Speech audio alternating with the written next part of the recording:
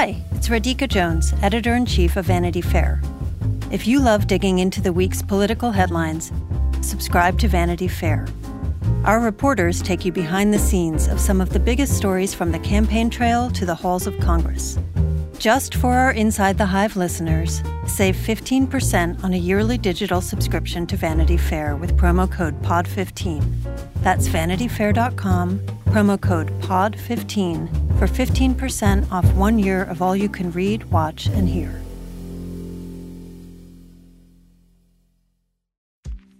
AI is making waves in every field it touches. President Biden is now on TikTok, and the election draws closer each day. With so much going on in the world, it is hard to keep up with it all, let me tell you. Hi, I'm Kai Risdal, the co-host of Make Me Smart. It's a podcast from Marketplace. And every weekday, Kimberly Adams and I break down the latest in business and the economy with short daily episodes to make it easy for you to stay in the know. Listen to Make Me Smart wherever you get your podcasts.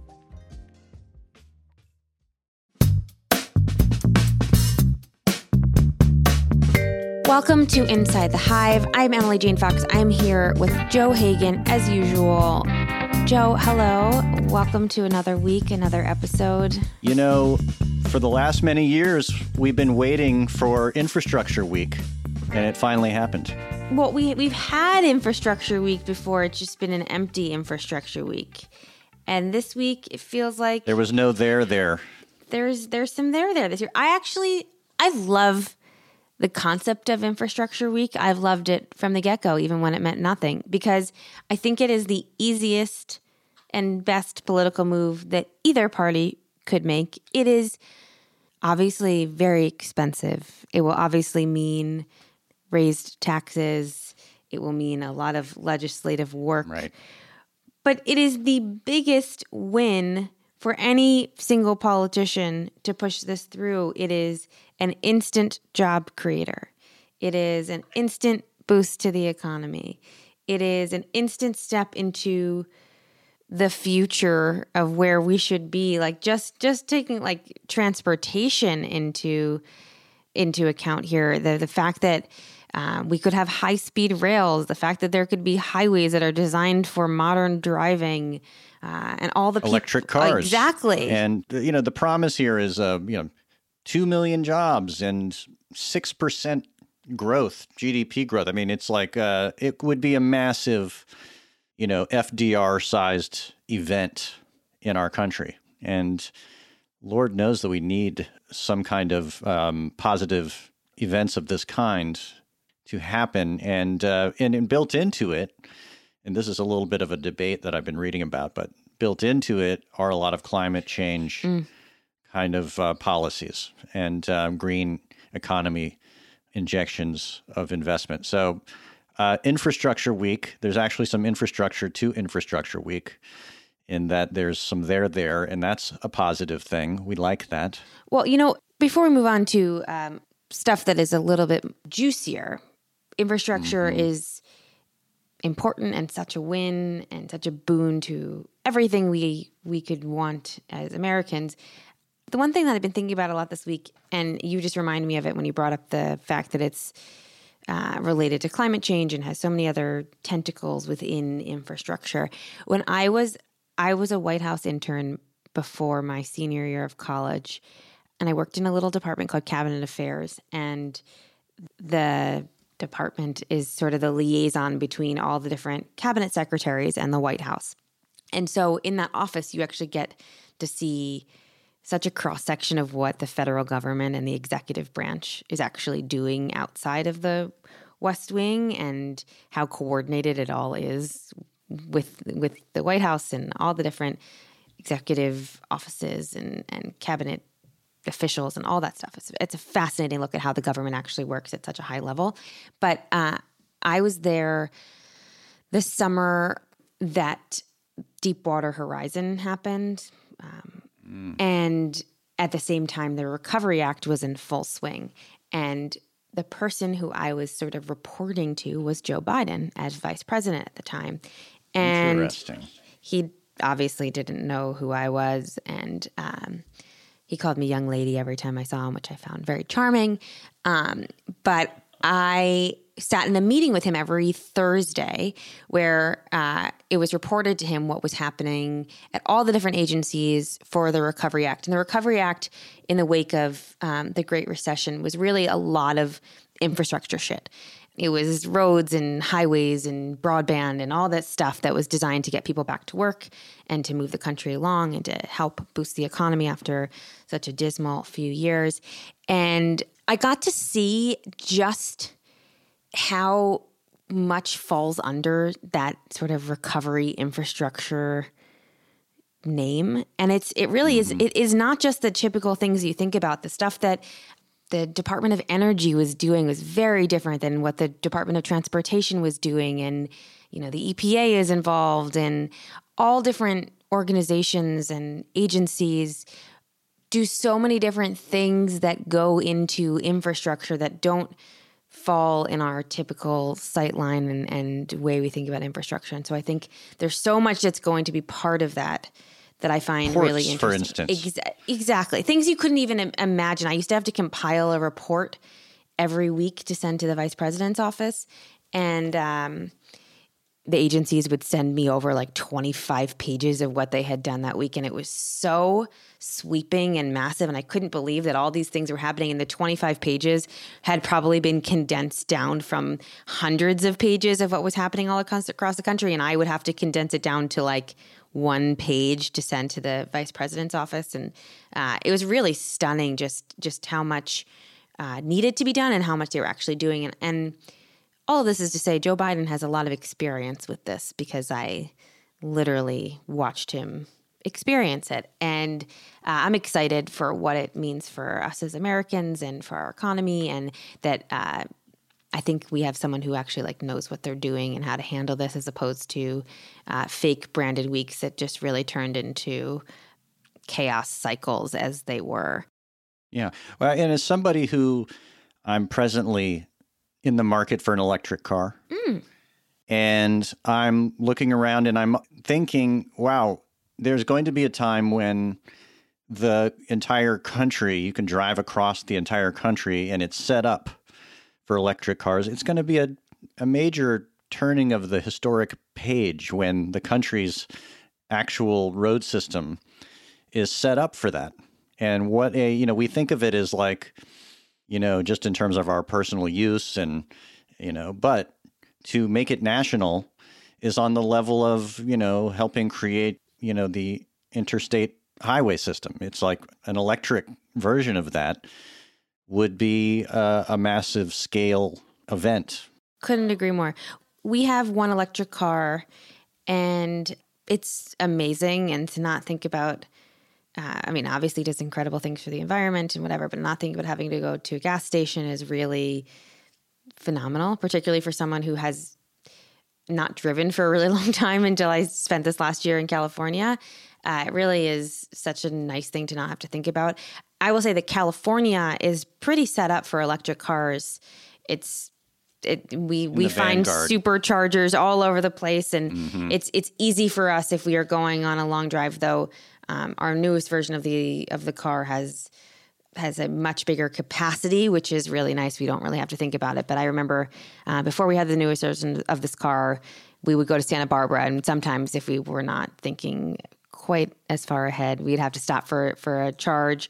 And, it's totally set up for that here in California. I don't think that is the case for much of the rest of the country, but it really does revolutionize things. And it's such a cool thing to think about going forward. And driving this car, it's hard for me to think about going back. Like, I don't think I'd ever buy another car again that is not an electric car, because what is the point, right? Everything about it just feels like this is progress for a reason. We didn't do this because it sounds cool.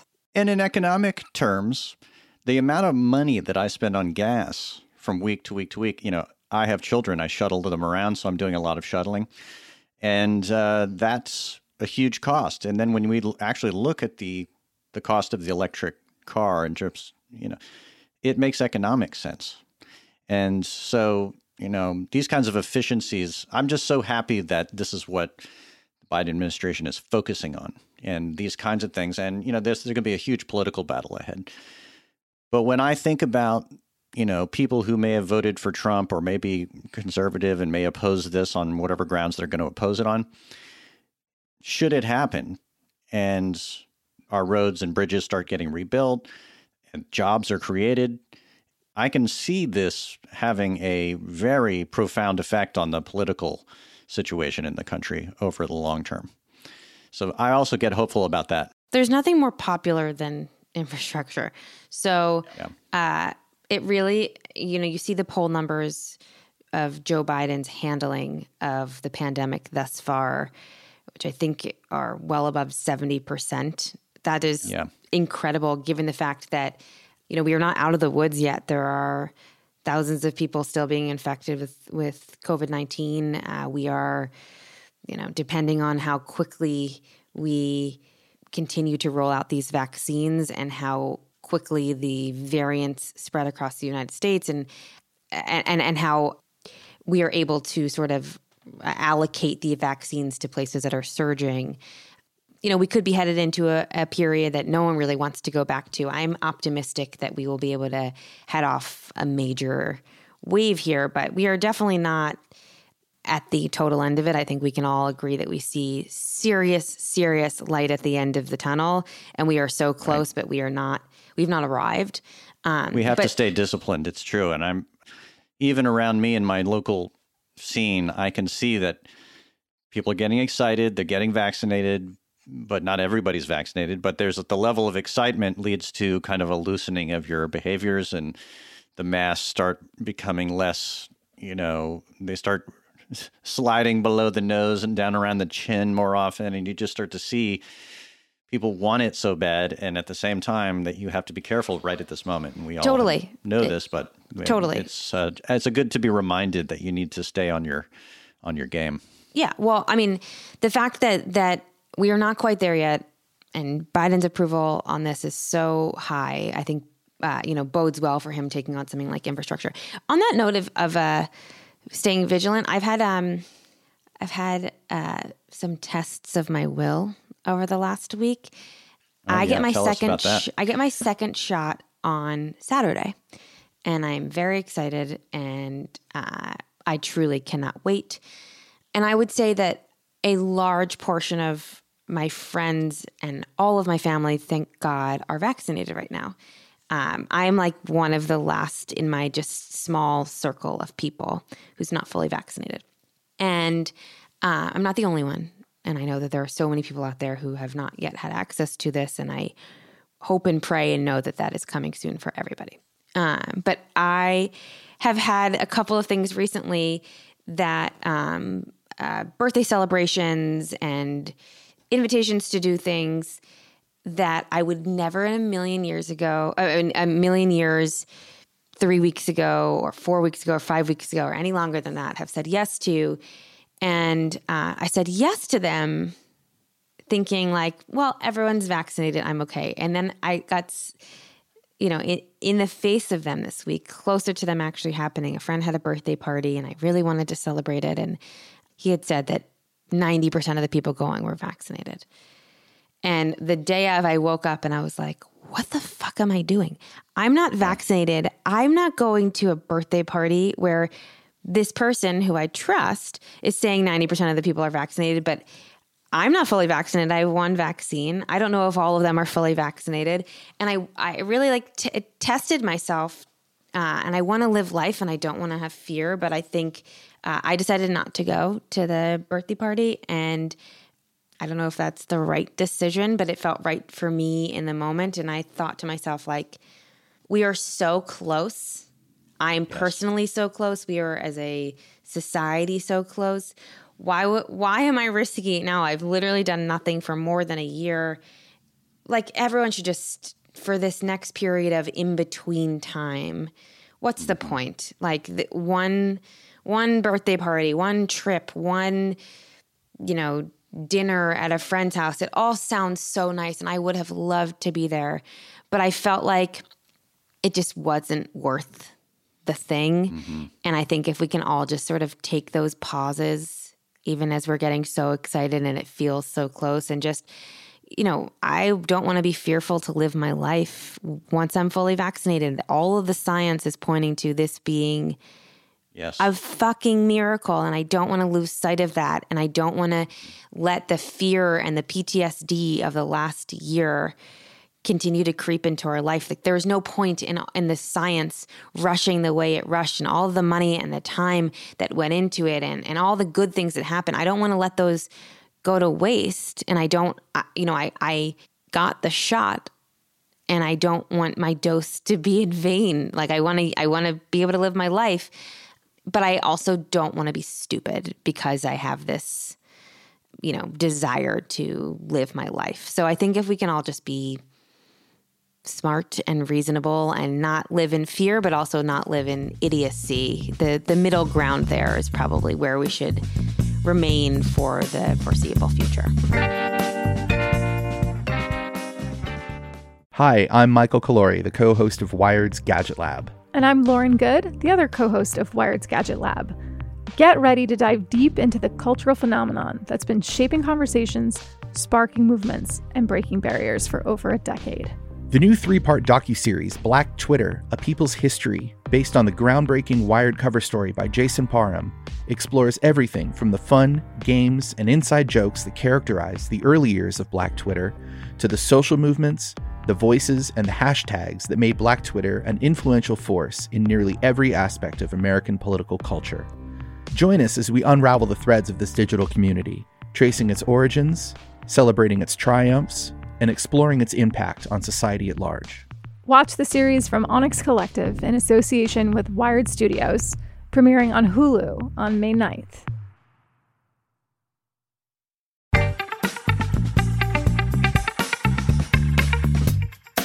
Well, I think you made the smart move.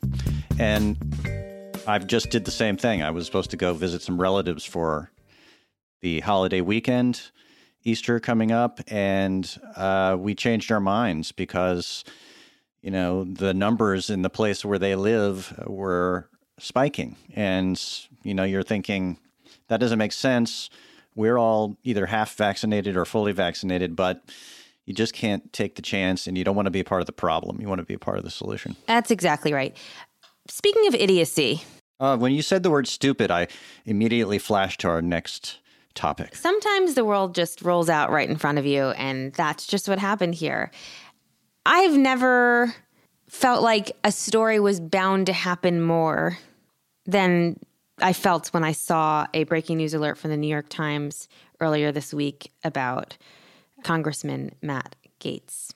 Did you feel that way? The first thing I thought was, here's a guy who is a sort of molding himself in the Trump mold, and probably was thinking, while Trump was in office, I can get away with anything. I can do anything. And then they keep acting like that after Trump leaves office, and now they're all sort of exposed, and they no longer have their mob boss sort of protecting them. And it sort of all makes so much hideous sense for this sort of like grifter par excellence, right? This guy is just like a weird mashup of like a televangelist and a teen pop star of some kind. He's got this terrible hair and this kind of grimacing smile that makes you kind of ill. And he's a car salesman who got way like billion times more power than he ever should have had, and then has all of the kind of worst impulses enabled. And now you're seeing, of course, this was going to be the case with this guy. Now, we have just the outline of knowledge about what has happened here, but it seems like there is we're just seeing the top layer of the iceberg here. Can you, what's your understanding of, basically what we know? Well, I was talking about it with Lee because he's, in a pre-production hole on a show, and so he'll emerge at the end of a very long day, not having kept up with the news as you and I have, and I'll catch him up. And he was like, "What's this happening with Matt Gaetz?" And I was like, honestly, I don't fucking know, because we have just barely scratched the surface, I believe, of what is happening.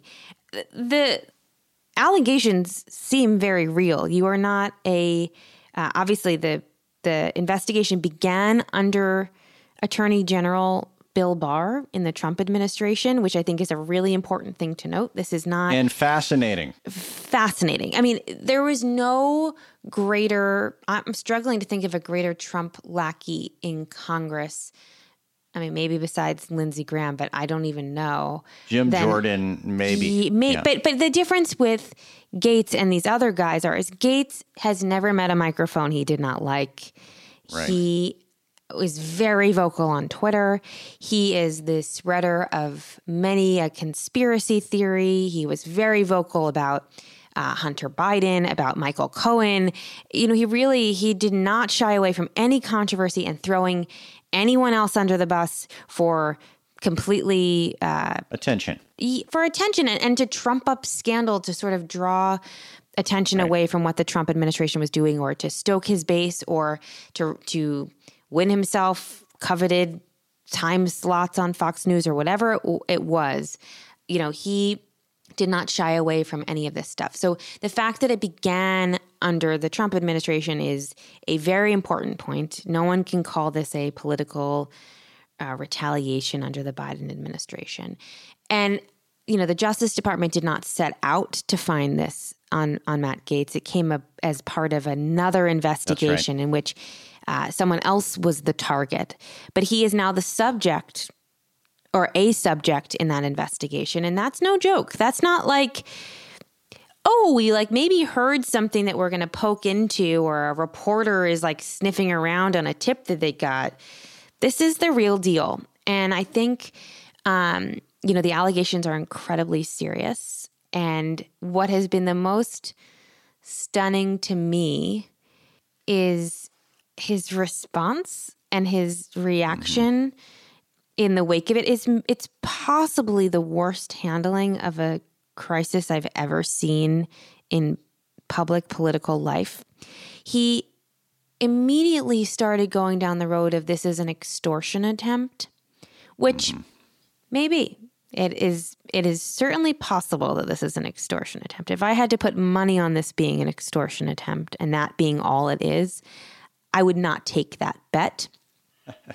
But it's such a crazy thing. It feels like all of those, like I was hacked kind of things, where someone will have tweeted something completely embarrassing, and then their response was, I was hacked, it wasn't me, and they were never hacked and it was always them. That sort of felt like the same vibe I was getting about the extortion attempt, and his explanations that his dad had been wearing a wire to prove the fact that it was an extortion attempt. I've never really heard someone freely admit that they were wearing a wire for law enforcement. That's just not how wires and law enforcement work. So it just seems very fishy, and I have a sense that if something seems fishy around Matt Gaetz, it's fishy. It definitely has the sort of like Anthony Weiner sort of stench to it. Totally. And, you know, he is a performance artist. That is the kind of politician he is. That is the Trump mold, right? So if you have a big scandal or an issue coming at you, you create a big performance art over here. And he tried to do it on the Tucker Carlson show. Did you watch that? It was so bizarre, and you could see that it was so ineffective. He was so terrible at trying to explain his excuse that even Tucker Carlson was like, no, I'm not attaching myself to this. So it could be an extortion attempt because it's true also, is the other, you know. Sure. So, and he's trying to focus us on the extortion rather than the fact that they had the goods on him. And the goods, just for those listening, and you may know the surface here, is that he's supposedly was having a relationship with a 17-year-old and paying to have her travel with him, right? And it's a little uncertain, like what the legalities of that are, whether that constitutes kind of trafficking, sexual trafficking. You know, in Florida, it is illegal for him to have dated a 17-year-old, whereas in Washington, D.C., it is not. Strangely, so wait, what is it? Is there? I know in Pennsylvania, it is illegal. Like there are certain age differences that are legal if you're a minor. So if you're 17, you can have a relationship with a 19-year-old or something like that. But if the person is 27, it is still illegal. Every state has a different thing, which seems crazy to me. It feels like the kind of thing that if you're under 18, it should be illegal to have a relationship with an adult. The legality here is that he allegedly had a relationship with a minor who he then paid to travel with him across interstate lines, which is the illegal part. Right. It has to be a quid pro quo of some kind. There has to be some sort of sexual relationship involved in the traveling, whatever. Matt Gaetz' statement that he gave to Axios after this broke, or an interview in which he said, it's basically, I'm paraphrasing, it's not a crime to treat the women you date well, and of course I treated them to travel. But a 17-year-old is not a woman, it's a child. So let's just put that out there. And, absolutely. Sure. And he has said that, in very carefully worded language, that he never had a relationship with a minor. I'm sure that will either be tested and proven to be true or tested and proven to be false. And I have no doubt that we will get to the bottom of that answer. And I hope that it happens in a way that is completely sensitive to a woman who may or may not have been involved in this, and that her identity is protected and her life is not in any way harmed further by her involvement or alleged involvement with Matt Gaetz. That is like the worst case scenario in my mind. I hope that the media, I hope that political operatives, I hope that investigators give her the best shot of living a normal life after all of this. With that said, the interview with Tucker Carlson was bananas. And if you haven't watched it, go watch it. Obviously, the extortion stuff seemed crazy to me. The explanation stuff seemed crazy to me. But what I really loved was watching Tucker Carlson's face as Matt Gaetz tried to pull him into the scandal. I've never seen anything like it. I think Tucker said that was one of the craziest interviews I've ever done. What Matt Gaetz did, for those of you who haven't seen it, was he said, you were with me when I was with this girl. You and your wife were there. Right. We were having dinner and blah, blah, blah, blah. And Tucker's face just went blank. And it was like, he was like, I have no recollection of that. And by the way, I'm sure he was there. I'm sure that he's not dragging him into it needlessly. But it was, but he did it on live TV so that Tucker, to test Tucker's, willingness to be a party to this. And Tucker's like, And of course he had his like classic constipated Tucker Carlson face. Totally. Which in almost every way is obnoxious and terrible to look at, but in this case was sort of funny. The bottom line is that Matt Gaetz, we've always known, and there's people like Trump, but Matt Gaetz certainly fitting into this, that they're kind of professional scumbags.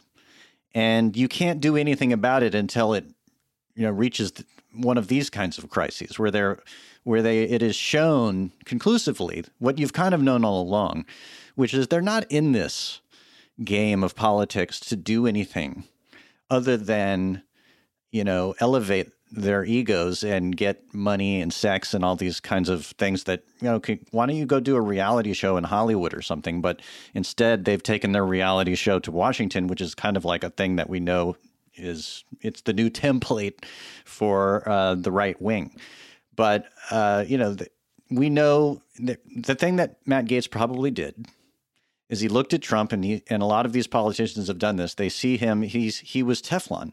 Right? He could get away with all these things and have prostitutes and pay them off. And really, there never was any really legal recourse yet that could touch him. But I don't think Matt Gaetz is going to survive this if it's true. I don't think he has that power. And it's the hubris of it that I think about a lot. He's finally realizing, I can't just get on Fox News and have them paper this over for me.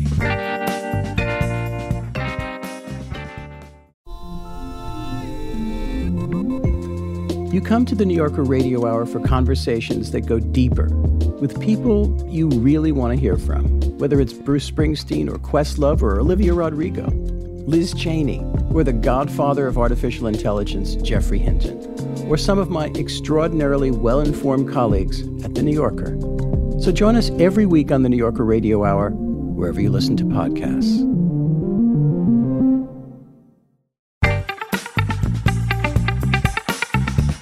You know, I always think about every time something like this happens with a politician, I always think about the hubris. I think it's definitely not just people who are related to President Trump. It is politicians since the dawn of time. Bill Clinton did the same thing, you know. Edwards, Anthony Weiner, Elliot Spitzer, the list, Mark Sanford, the list can go on and on and on and on. These are just people from the last, 15 years. And, it's a real chicken and an egg situation. Did you get into politics because you were a shithead, or were you a shithead because you were into politics? And I don't know what the answer is. It's probably some combination of the two of those things. But we have seen it over and over again. I'm sure we will continue to see it over and over again. Power is a hell of a drug. And the kind of people who are drawn to that kind of power are addicts. And it's a stunning thing to watch over and over again. The thing that I think about with Matt Gaetz that is so interesting is we saw a little preview of it with Tucker Carlson. I don't think he's the kind of guy who wants to go down alone, right? If he's gonna leave, he's gonna torch the place, right? And I think, rightly or wrongly, people are gonna be burned in this, whether or not it has anything specifically to do with these allegations. It seems like he does not want to be the only one who flames out here, and he's not a guy who I'd want to have on my opposing side. He just seems like he plays real dirty, and I guess get your popcorn for that. The other thing about Matt Gaetz that brings me to something I wanted to bring up with you is, he has this string of tweets that were not recent, but over the years, he has sort of tweeted things about, like wanting, he had replied to Elon Musk saying, Elon said, if I ever have a scandal, I want it to be called Elon-gate. And Gaetz responded saying, if I ever have a scandal, I want mine to be GaetzGate. And I think we have gotten his GaetzGate. He's arrived to his moment. It got me thinking about something I've been feeling around Twitter.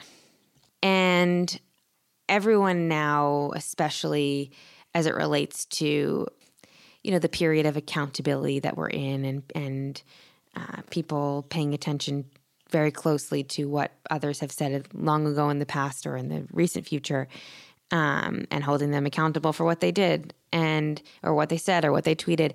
And, the phrase never tweet has really proliferated in many of the conversations I've been having. And, we professionally have to tweet, and that's not totally an option for us. But I will say I don't really tweet anymore, and I don't use Twitter at nearly the same frequency that I did. And I was thinking about it a lot last night. And like the act of tweeting now, to me, tweeting my opinions about a situation or my observations about an award show or an event that has happened, the Super Bowl, it seems so cringe. And for years, that's what I did, and that's what everyone did. And you would throw your 2 cents in about anything that anyone on the Twitter sphere was talking about.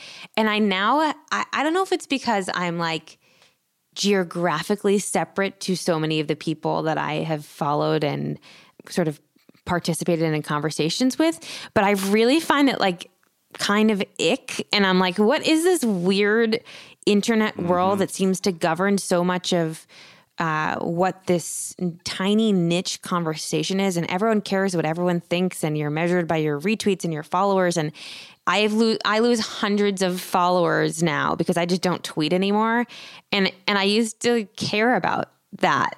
And I now just do not give a shit at all. And maybe that's not professionally great, but I think mentally, it's I just mental can't health. I just can't get myself there anymore. Like, who cares what I have a podcast, so I guess I have to think on some level I do like talking about what I'm thinking. But I guess putting it out in a tweet just feels ick to me. I don't know. It's just something I'm like personally struggling with.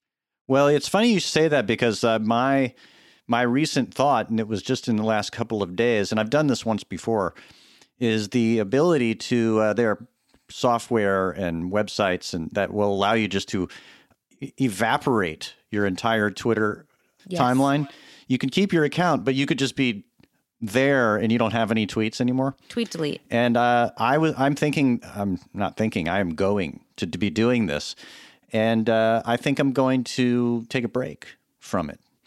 What's the upside? That's the thing. It's like if I have something that I really want the world to know about, I'll go out there. I'll send you a link about a story I wrote or a podcast I made, and I think that's worthwhile. But engaging in the kind of indiscriminate scrum of the news, and if I don't have anything to bring to it other than just an attitude, which is mostly what Twitter is, it does. And I think the scales have fallen from my eyes post-Trump.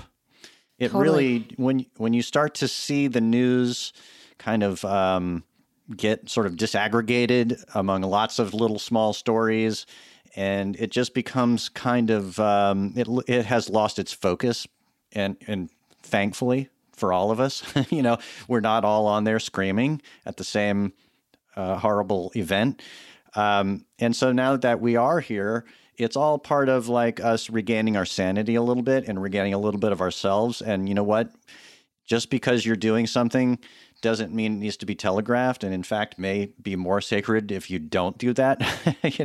It may have more substance if you just don't let other people know about it. And I couldn't agree more. I got advice once from a mentor of mine regarding television news, and it completely governed the way that part of my career, I operated within that part of my career.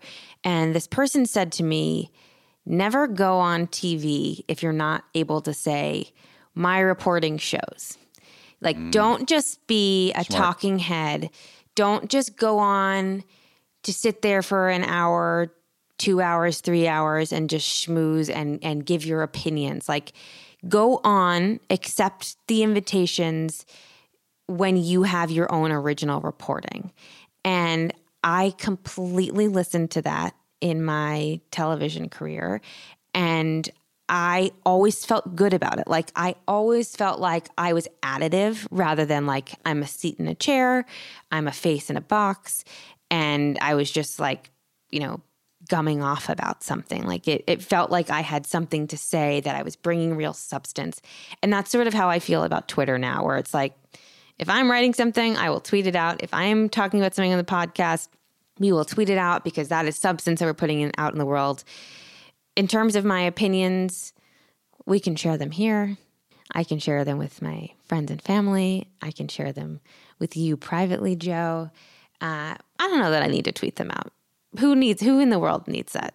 I don't know. Maybe we're just evolving past that medium, and maybe that medium for me personally just feels attached to an era that I don't want to live through anymore. I think that may be what it is.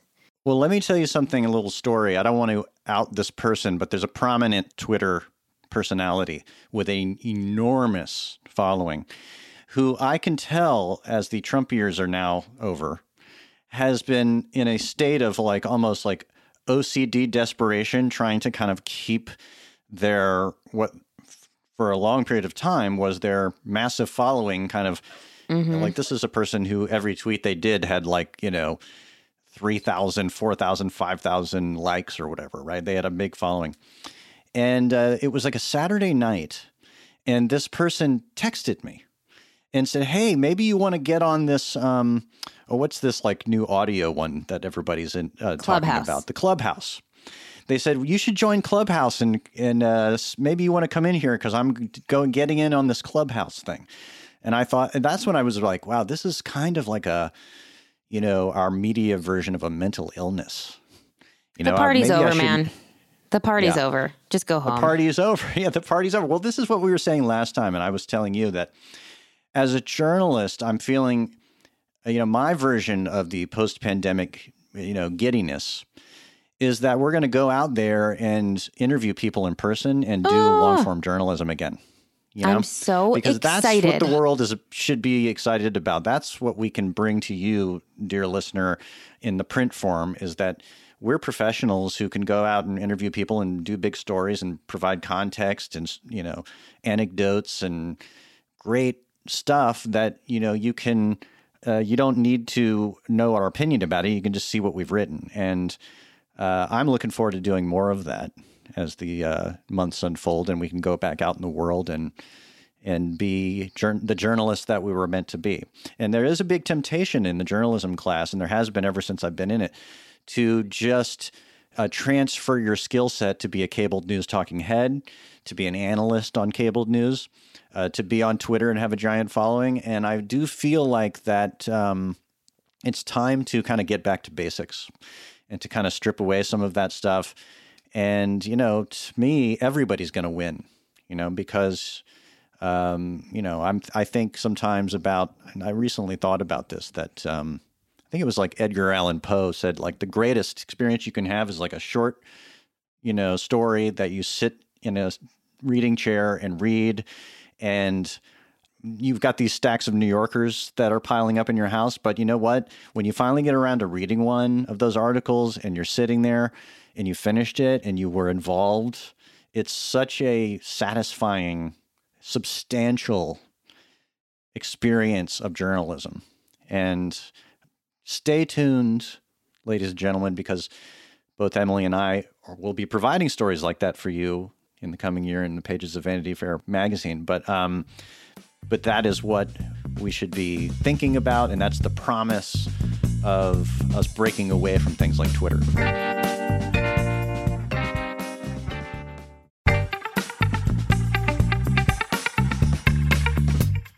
I have such a fantasy list of the stories that I want to work on in the next year. And obviously, I have an actual list of stories I'm actually working on in the next year. But I really do, I am desperate to write a scene of a description of an event or a person that I actually met in person. Yeah. Yeah, that's the kind of writing I know that you like to do. It's the kind of writing I like to do.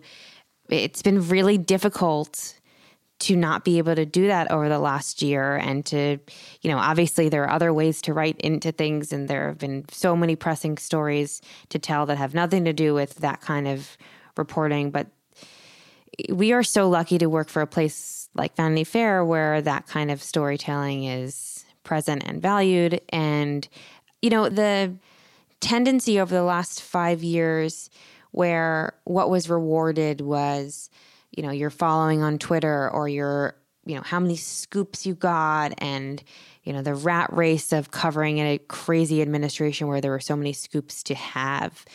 And I got caught up in it, and it was so easy to get caught up in it. But I actually feel like that is not, maybe that feeds some people. And to them, if that feeds them, go forth, continue to live your life like that. And that is your passion, and I'm so happy that you found your passion.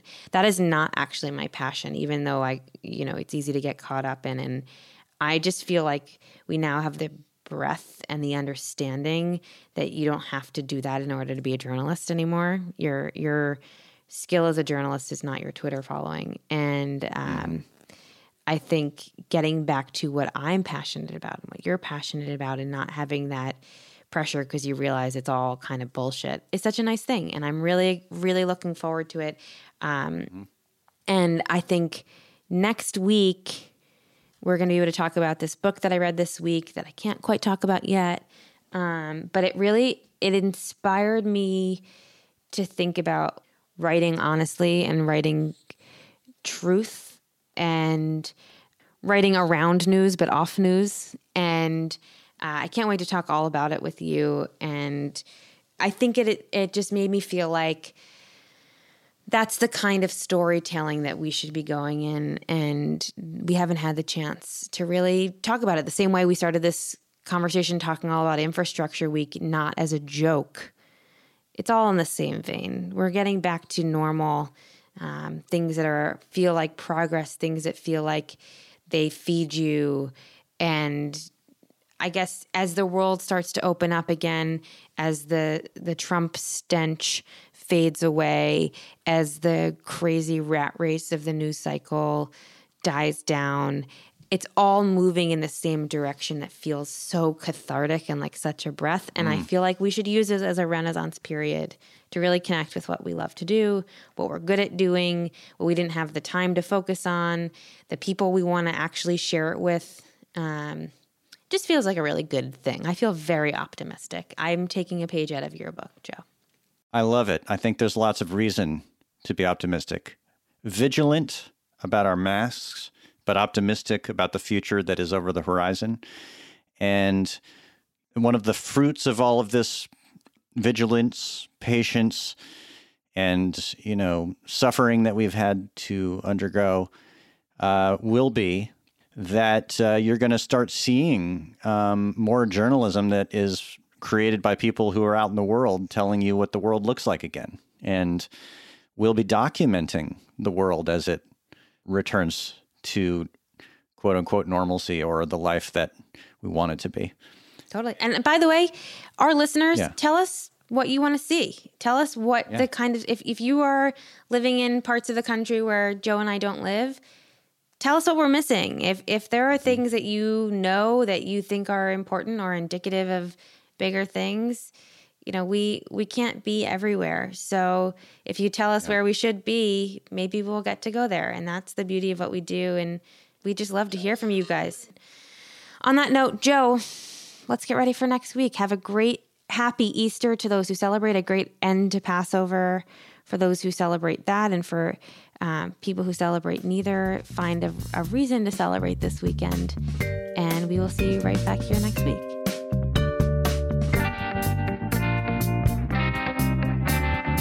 Thank you to my co-host, Joe Hagan. If you enjoyed this conversation, please be sure to listen and subscribe to other great episodes of Inside the Hive.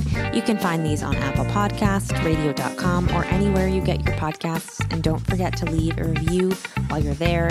Thank you to Brett Fuchs for his great production work, and the folks at Cadence 13 for their hard work on this too. And of course, thanks to our sponsors. Please support them any way you support this podcast. We will see you right here next week.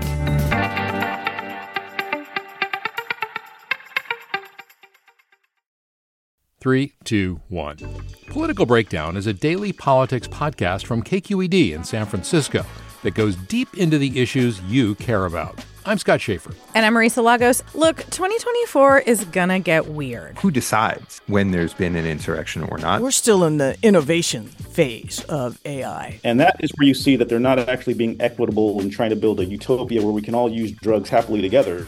But whatever happens this election year, the KQED politics team is in this with you. Political Breakdown. Find it wherever you listen to podcasts.